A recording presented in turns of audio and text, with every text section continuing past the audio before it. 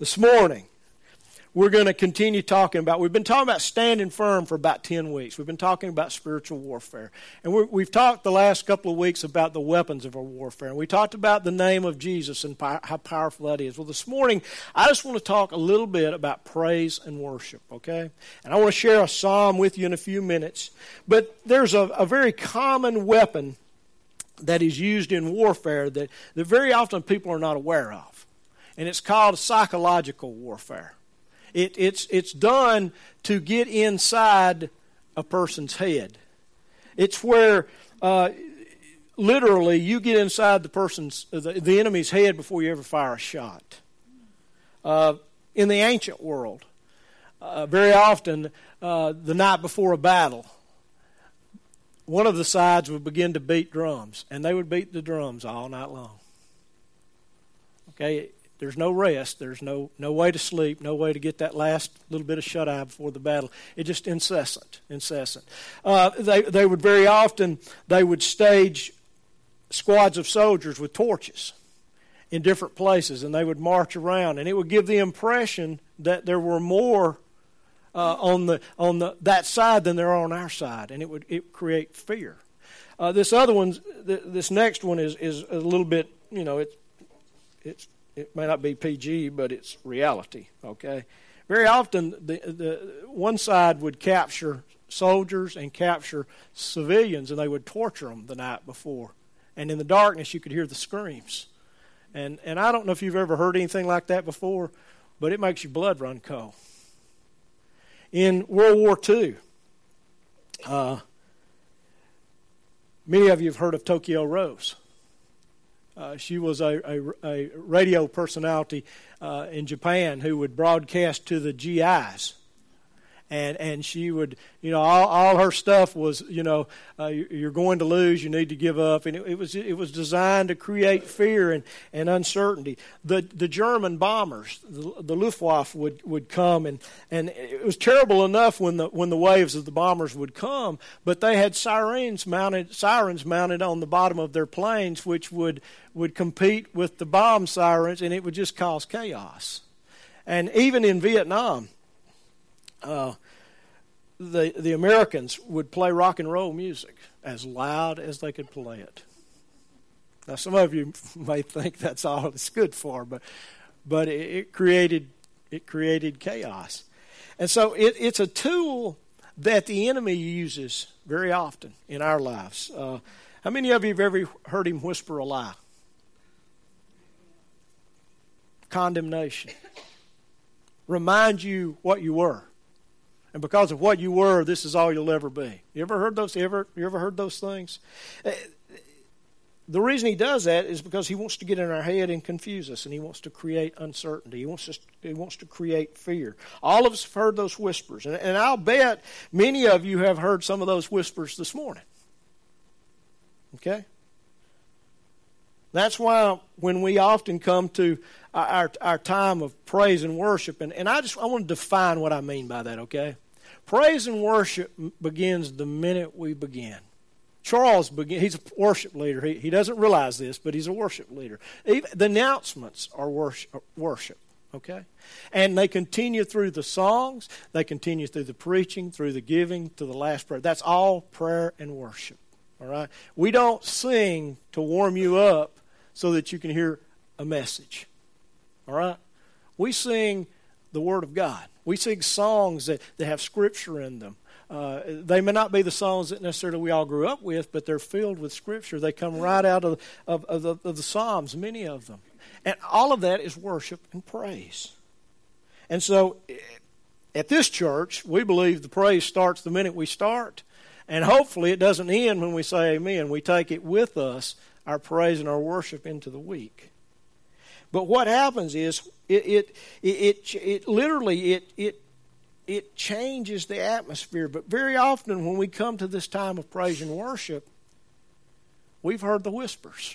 We've heard the lies.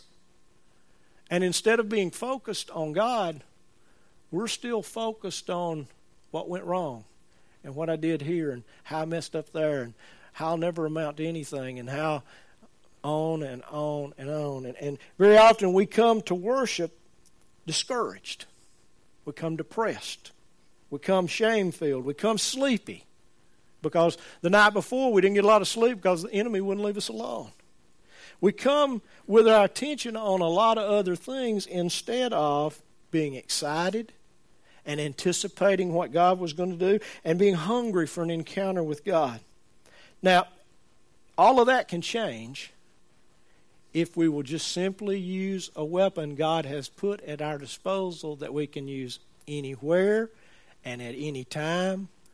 Doesn't matter what the hour is, doesn't matter the location, doesn't matter whether you can sing or not sing, doesn't matter whether you can play an instrument or not. That weapon is worship. Worship changes the atmosphere. I promise you this. If you're in a situation at work, I just challenge you this week. You're in a situation at work, it's not good. You just start to worship and praise. Well, how do I do that? Well, you may sing. You don't have to sing out loud, but if you want to, you can. You may just begin to think, Lord, I praise you. I just worship you because you're worthy. I praise you because you love me and you've taken care of it. And all of a sudden, you know what? The atmosphere changes. The swirling stops and you can begin to see clearly. Worship is a psychological weapon, okay? And it works on the enemy.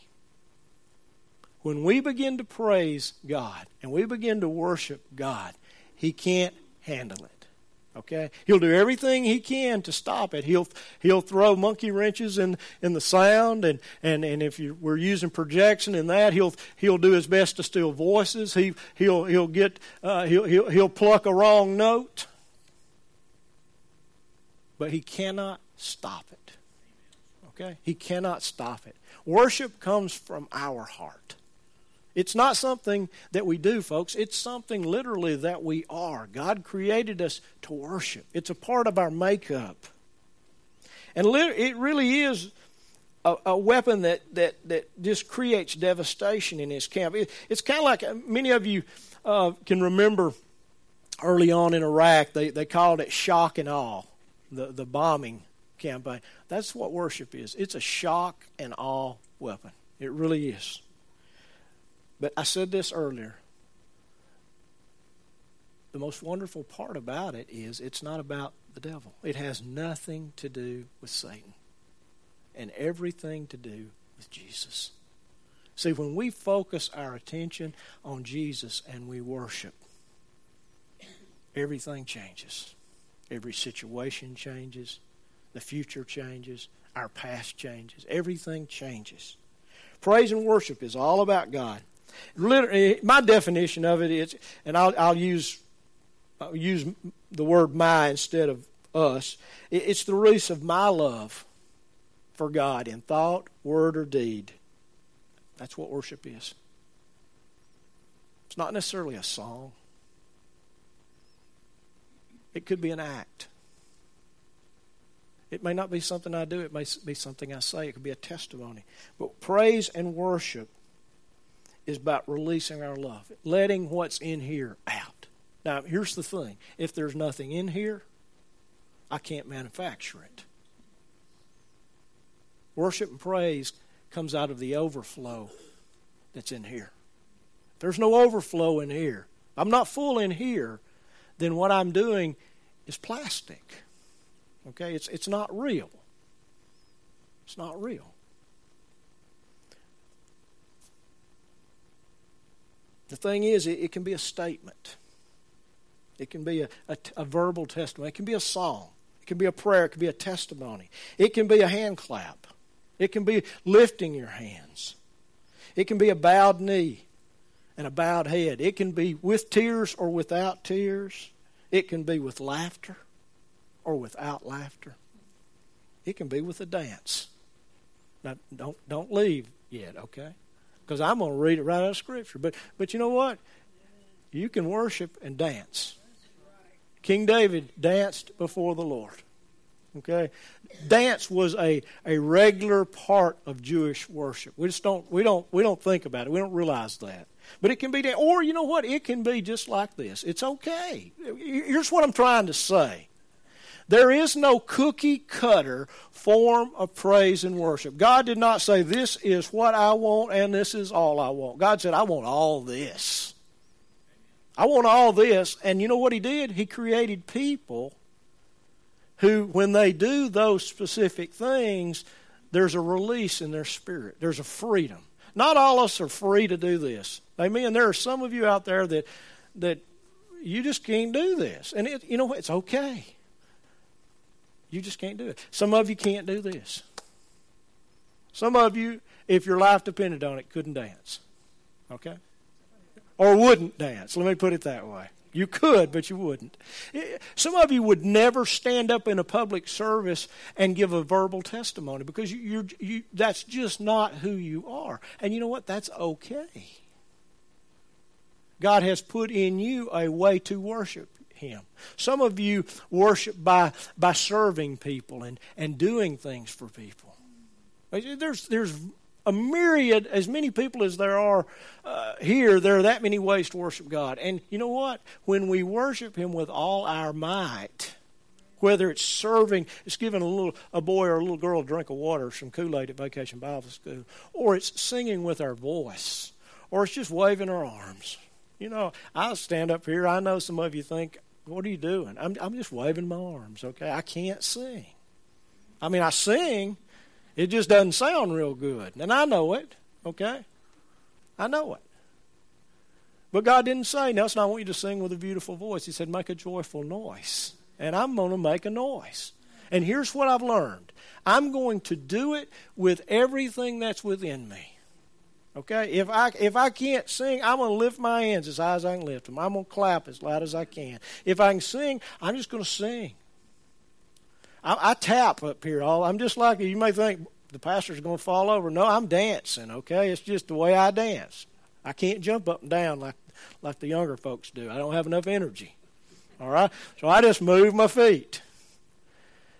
My point is that it can be loud, it can be soft, it can be alone, or it can be along with a corporate body.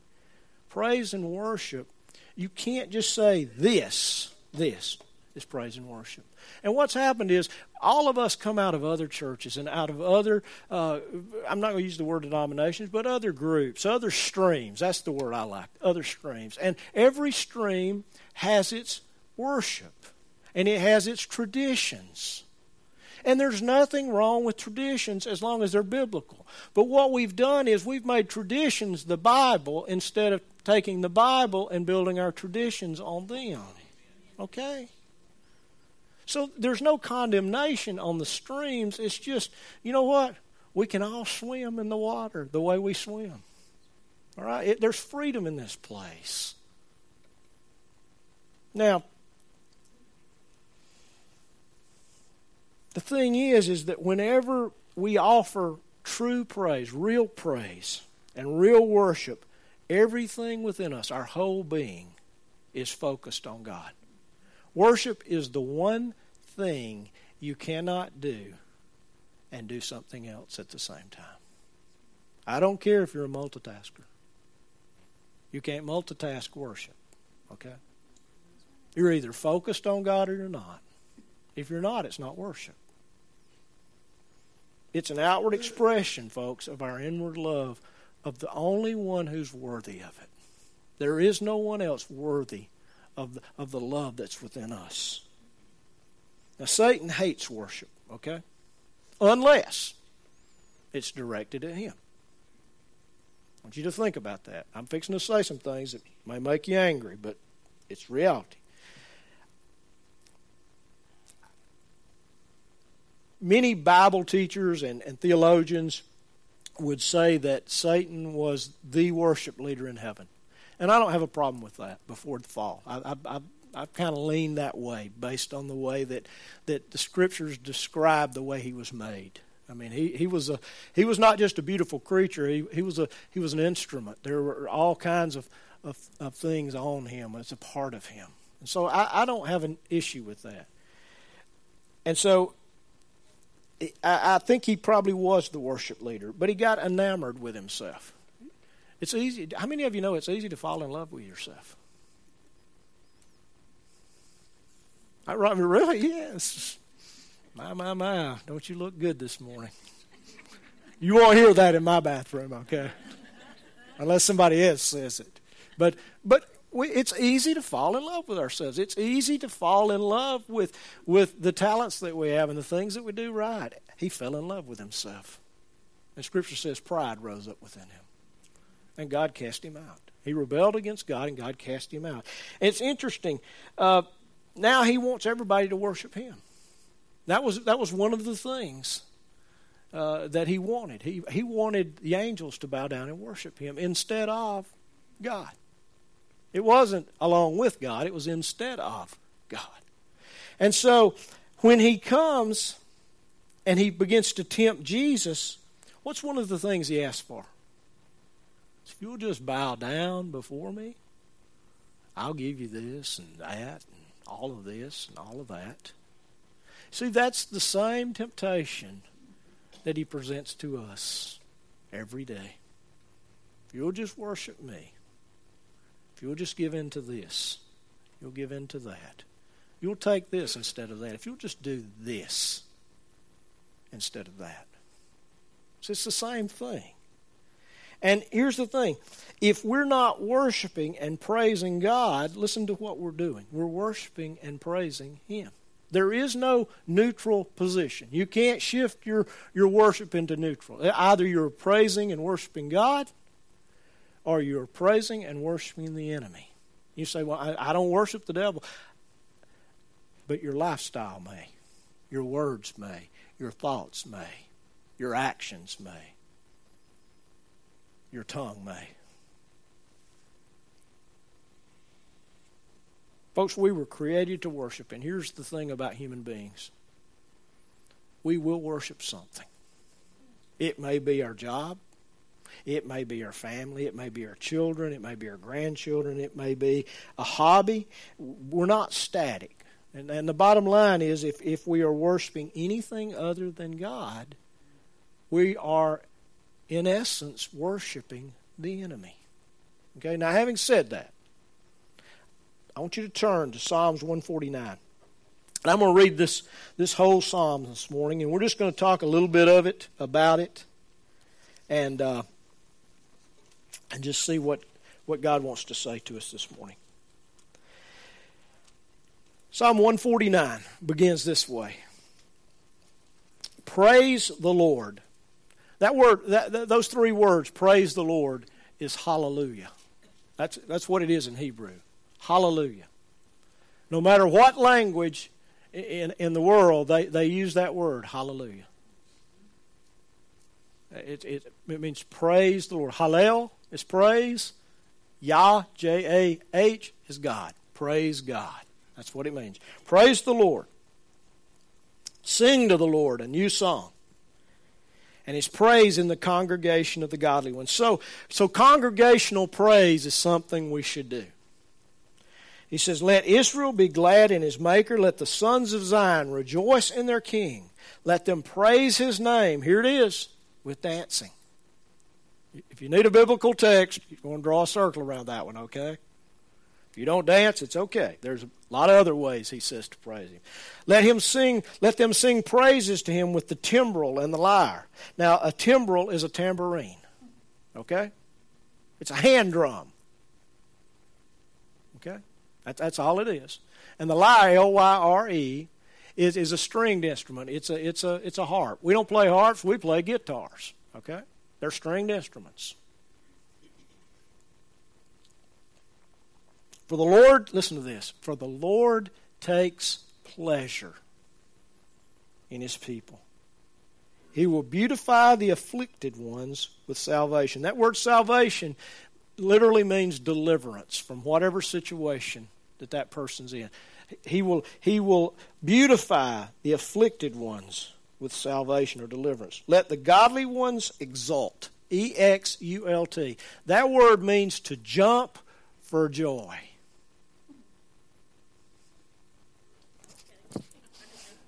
Okay? That's what that means. I got on up there, didn't I? My coach told me in high school that you couldn't put a page of the Birmingham News between my feet and the floor when I jumped. That'll get you in a minute, okay. But it means to jump for joy. That's literally, and you see that word over and over and over throughout the Old Testament. Exult, exult. Not exalt, exult, exult. Jump for joy. In glory. Let them sing for joy on their beds. Let the high praises of God be in their mouth, and a two-edged sword in their hands to execute vengeance on the nations and punishment on the peoples, to bind their kings with chains and their nobles with fetters of iron, to execute on them the judgment written. This is the honor of his godly ones. Praise the Lord. In other words, we're to use praise to bind the enemy with. It chains him up. It puts him in fetters and irons. It locks him up, and he's not able to do what he wants to do in a service or a situation whenever we praise God. Folks, listen to me. The word hallelujah, I just told you, is the word for praise God. Hallel, praise. Yah, God. Praise the Lord. Over and over and over, you see it in Scripture, in the Old Testament, especially in the Psalms. Hallelujah. Praise the Lord. Praise the Lord. Praise the Lord. Listen to me. When the hallelujahs go up, God's presence comes down. His power comes down. Folks, we ought to praise Him. We ought to shout His glory. God is good. His loving kindness is forever and ever and ever. We bless the Lord this morning. Father, we just bless You. We praise You. Hallelujah. I'll never forget the first time I went to Israel. And we went to, I'm going to make sure I get the pool right, the Pool of Bethesda, I think it was. And next door to it is a church. And I can't remember their names. It tells you what kind of Protestant I am, okay? I'm just telling you. It's mother of and the father of Mary. And it's a church that's there in honor of them.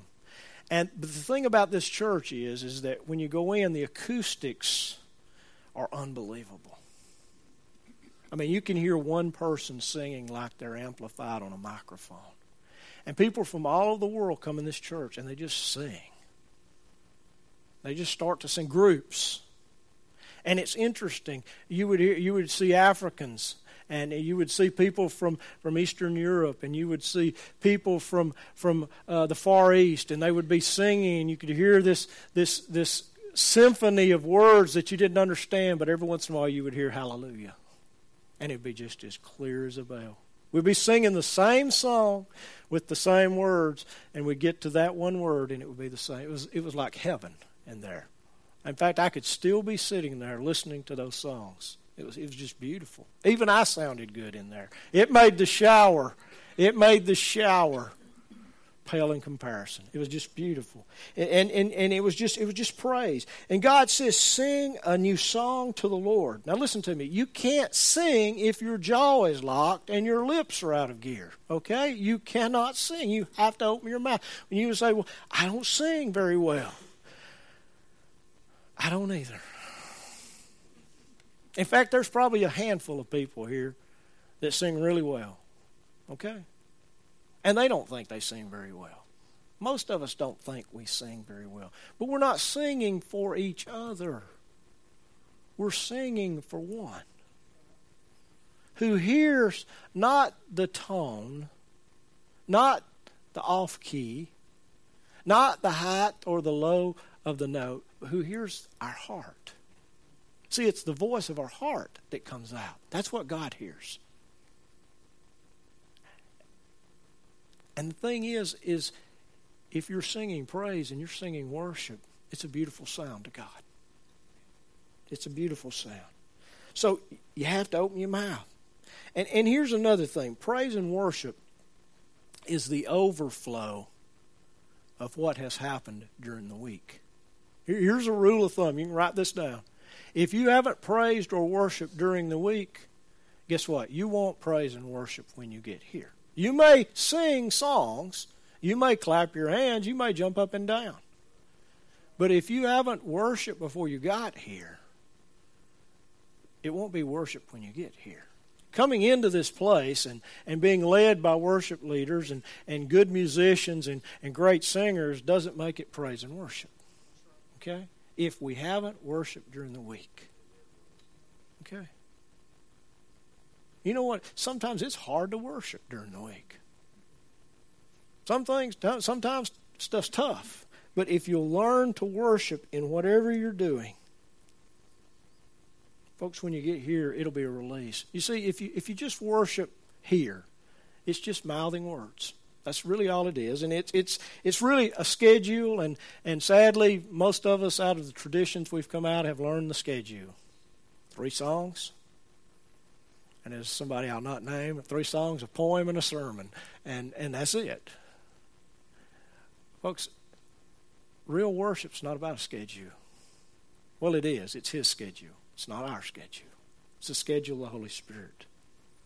And so if we don't come here ready to worship God and to give Him praise, what happens is we're just going through a schedule that will eventually land us from here, when I get everything marked off, to the restaurant. And when I get through at the restaurant, then to the couch at home and a nap in the afternoon.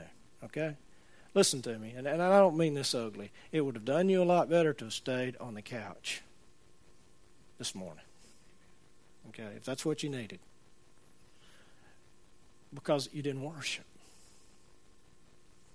You say, well, Nelson, that's kind of hard. It's kind of true. Okay? We don't have to praise God. Okay? Listen to me. We get to praise God. That's the difference. We don't have to praise Him. We get to.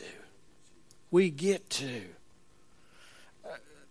I never read this passage, and one of the things that I've tried to do, and I've been pretty, followed through with it pretty well, is I made a decision, 15, 20 years ago, that I was going to read the Bible through every year. And here's the thing, that sounds like some big, huge deal. It's really not if you just get a schedule, okay? And there's lots of schedules out there.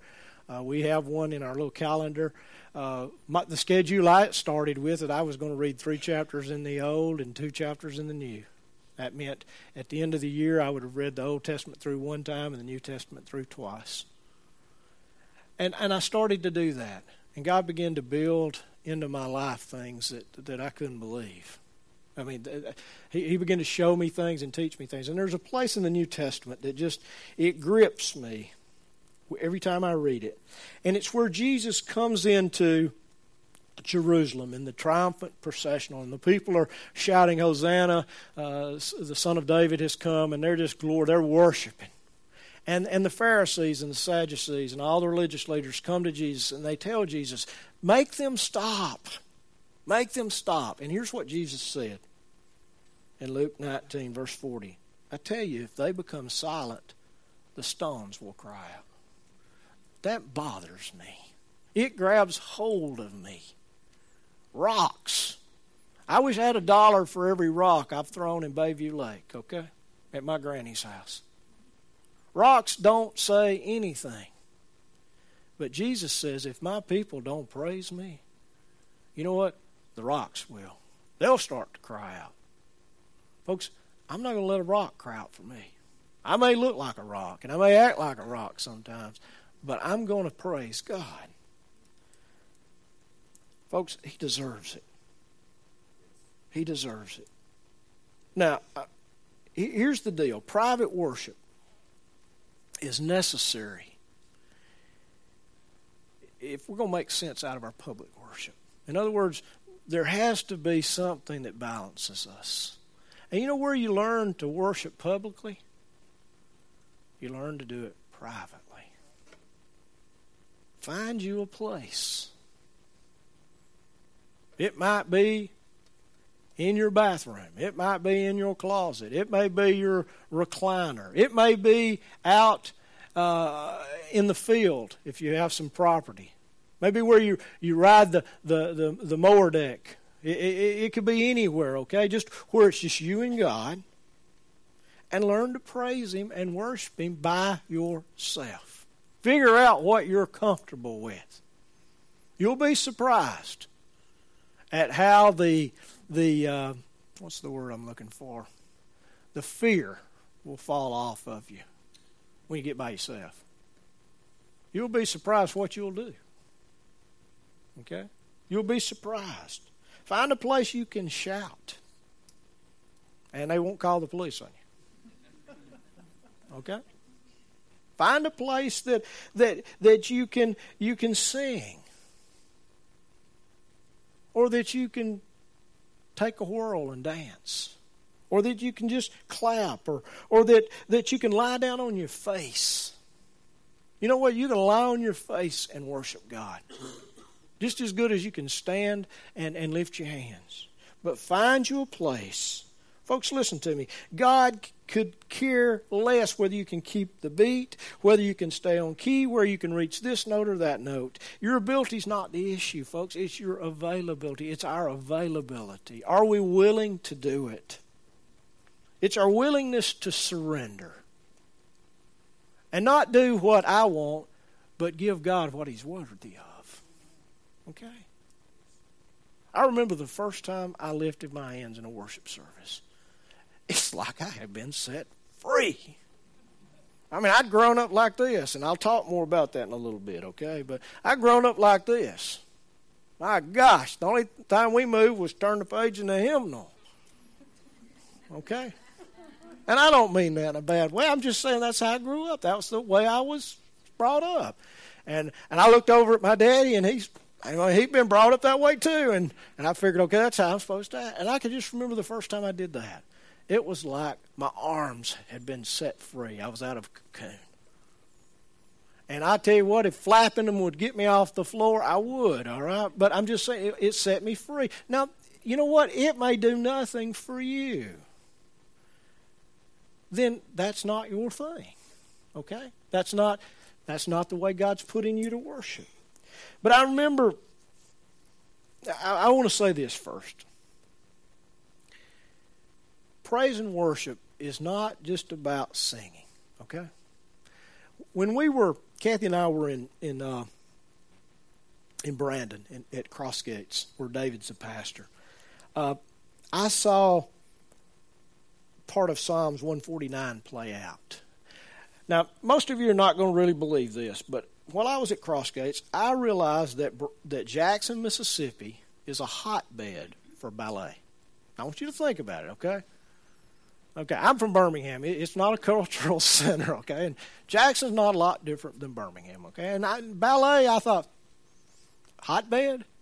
I'm serious. There are some world-renowned ballet troupes in Jackson, Mississippi. And they have a festival there every so many years. And they come from all over the world to Jackson, Mississippi. I'm talking about the best of the best. And they have some really good troupes there. And one of them is a Christian group, and it's called Ballet Magnificat. And they have a few guys, but most of them are young women. And these young, the difference is they're a Christian ballet troupe. And a lot of these ballerinas came to Cross Gates to church. And, they would dance in the Christmas plays and in the other productions that they would have. But the neat thing, I can remember it like it was the first time. We were singing a song, kind of like the one we just sang at the last. One of those songs. It was, God was just being glorified. People were just relaxed. And all of a sudden, out of nowhere, this young lady, and she's dancing up. It's like, I'm just like, wow. And the next thing I know, here comes another one. And it was like bumblebees or hummingbirds. Y'all know what I'm talking about? Just from nowhere. And they were gone. And then they were gone. I thought, wow. Those young women had stood it as long as they could. They got so full of God they couldn't stand still anymore. And they began to worship God in the way that He had equipped them to worship. And it was some of the most beautiful. It didn't draw attention. It wasn't out of order. It was just beautiful.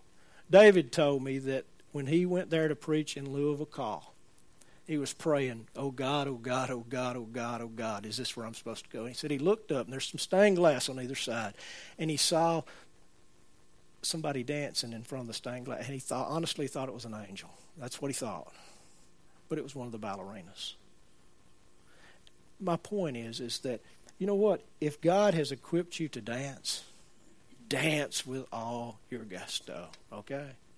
Dance, shout, clap, Whatever God's called you to do, do it. We worry too much about what everybody else thinks. Amen is the place that goes there. We just worry too much because we were raised with this. If you draw any attention to yourself when you're worshiping, it's not worship. How many of you have heard something similar to that? Raise your hands. I want you to wave at me. Okay? A lot of us. That's the tradition we were raised in. If you do anything that draws attention to yourself, it's not worship. I heard that till it ran out my ears, okay? I heard it over and over and over and over. And whenever something new crossed the worship scene, we got to hear it again because they were afraid we'd do that stuff, okay? And the pastor would come to the youth meeting and he would say, if you do anything that draws attention to yourself, it's not worship. Okay? That's a lie. Okay, and I'm going to explain what I mean by that. The idea is a lie. Okay? We're just too self-conscious. We worry too much about what everybody else thinks. That's why we don't clap our hands. That's why we don't sing. That's why we don't worship. Because we're afraid what the person next to us will think. Folks, if you're worried about the person next to you, you're not focused on God. Who cares what the person next to you thinks? Okay?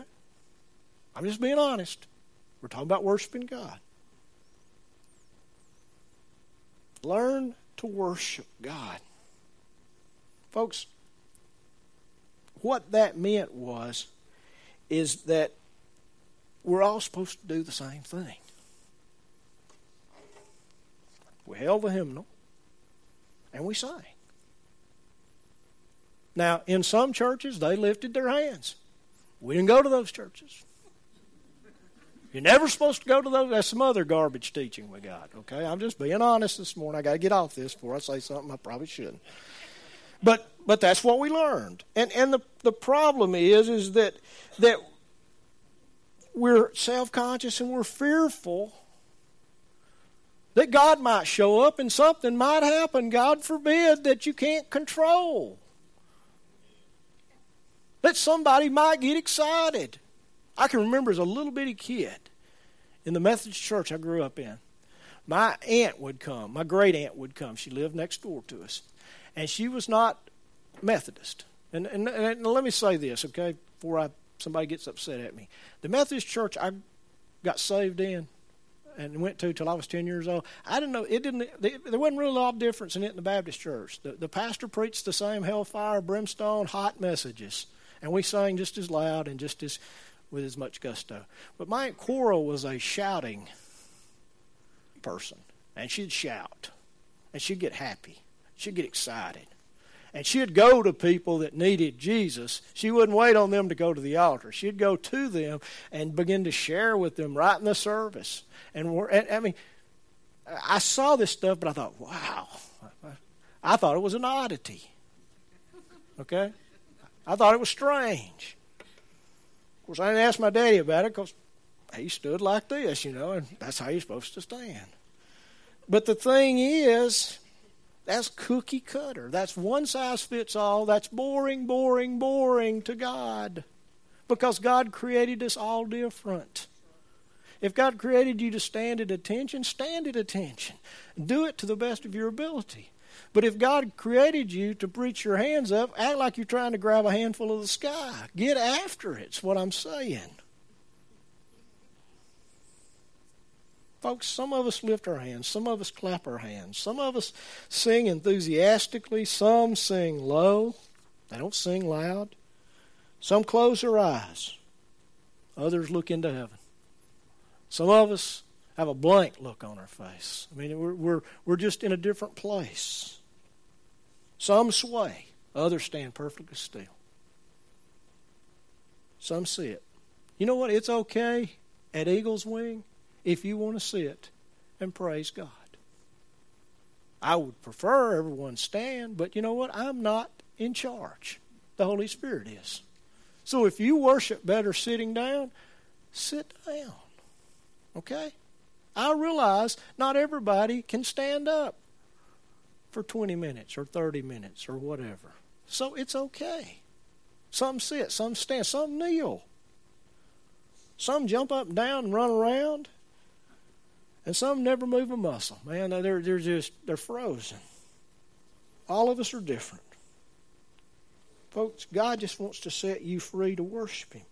If you've been taught this garbage about if you draw attention to yourself, get rid of it. Listen to me. Here's what I want you to hear me say. When you are worshiping God, you've drawn a circle around yourself, and your focus is on God. You know what? You're not drawing attention to yourself. The person next to you may think you are, but they're not worshiping, so they're unqualified to give an opinion. You say, Nelson, that's a little...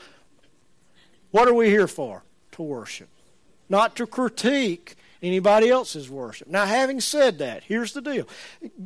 God is not talking about us doing flips down the aisle like we're some Olympic gymnastics person. He's not talking about swinging on light fixtures like if you're a trapeze artist. He doesn't want you to come up here and knock Jim over and take over, or knock Brett out from behind the drums and start beating on them when you can't carry rhythm. Okay, so there is some order. But none of us have the right to judge someone else's style of worship. It may make us uncomfortable. I've stood beside people that were freer than me, and I was uncomfortable. You know what I'm saying? But my uncomfort did not make God uncomfortable. Y'all get? I'm going to move on because I may camp out here, and I don't want to. The problem is that person's, is what I'm saying. It's not yours. Draw the circle around yourself and just worship God. Just go after Him. Shut everything out. That's what I worship with my eyes closed most of the time, because I shut everything out and it just becomes me and God. Sometimes I don't even hear the music. That's why you do not need to follow my lead in clapping. Okay? Because I clap when I want to, not when it's on beat. All right? So I'm just telling you, don't follow me.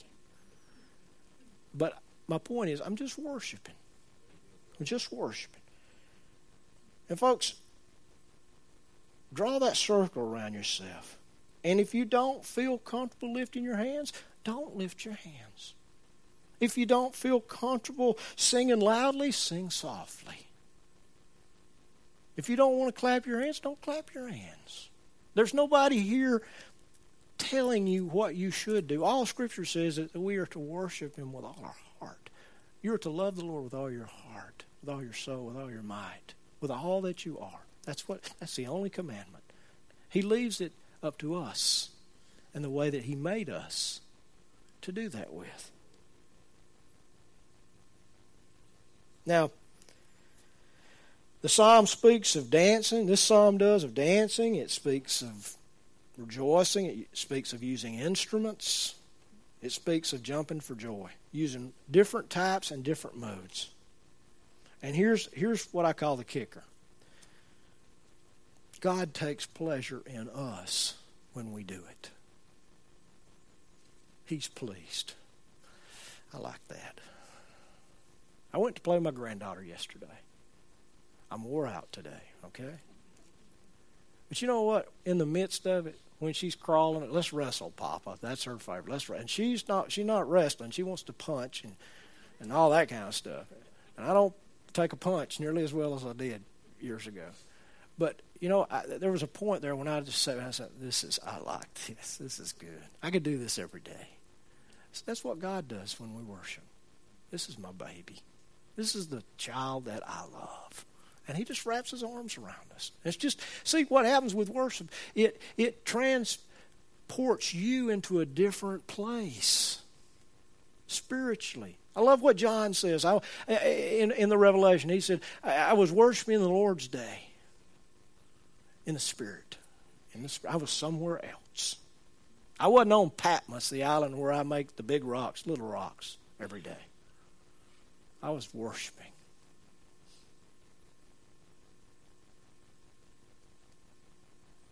Listen to what Psalms 22, verse 3 says. It says, Yet you are holy, O you who are enthroned. That word enthroned literally means the one who inhabits the praises of your people. The praises of Israel. This verse means that when we praise and worship, God pitches His tent over us. When we worship, we build a foundation for Him to come down and to be with us.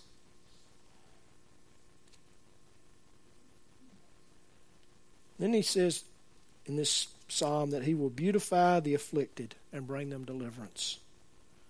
I ask you a question this morning. Are you depressed this morning? Are you struggling with something? Then lift your head up and just worship. Just worship. Are you sick this morning? Physically? Is there something wrong with you that the doctors, they don't have an answer for? They can't solve it. They can't fix it. Then lift your head up and just worship.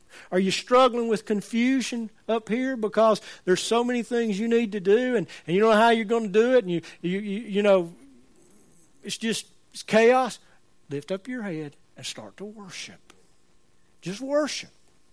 And things will change. Folks, stop focusing on the enemy and start focusing on God. Satan is defeated. Jesus put His feet on His neck. His enemies are His footstool. And He says this in Romans, and I will soon make him your footstool. You will put your feet on him. Okay, so it's coming. Stop focusing on the enemy and start focusing on God. Folks, praise and worship is like a two-edged sword.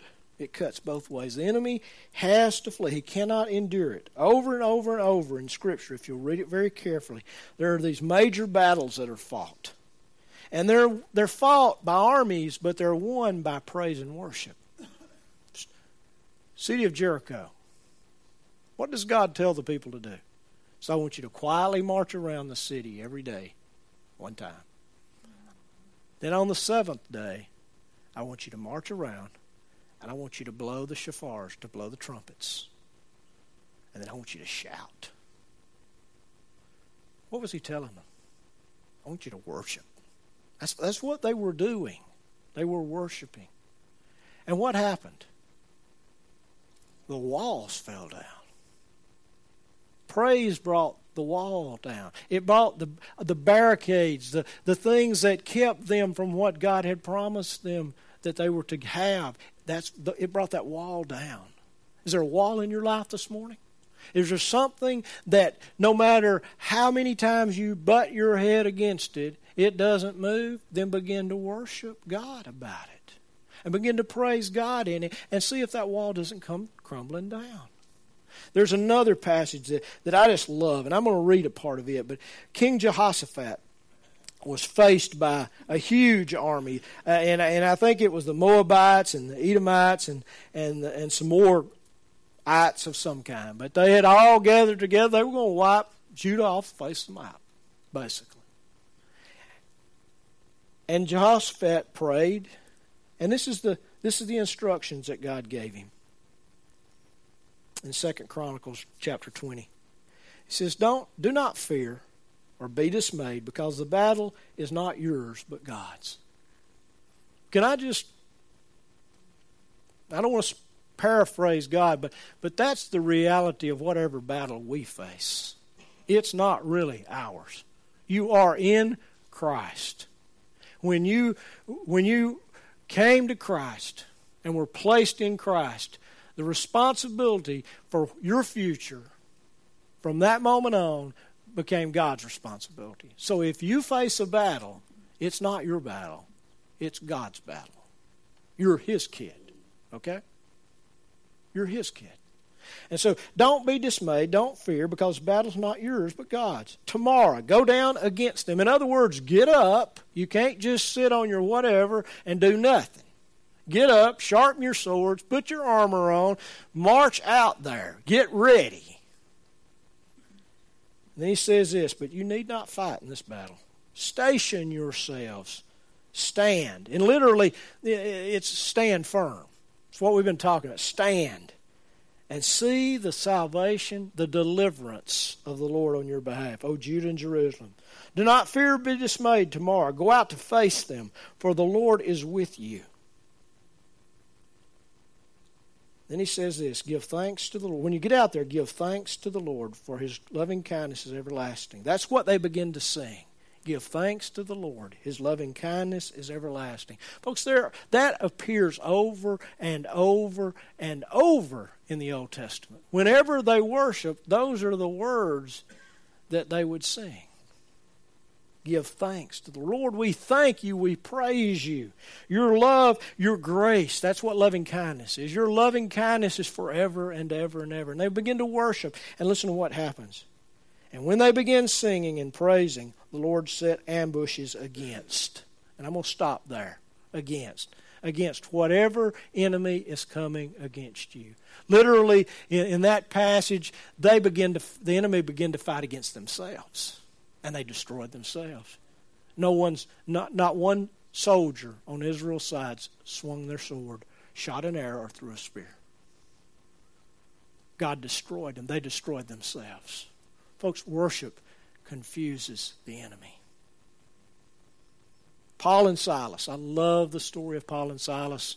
I'm glad that it wasn't me, but I love to read this story. They'd just been given 39 lashes. I mean, they'd been beaten almost to death.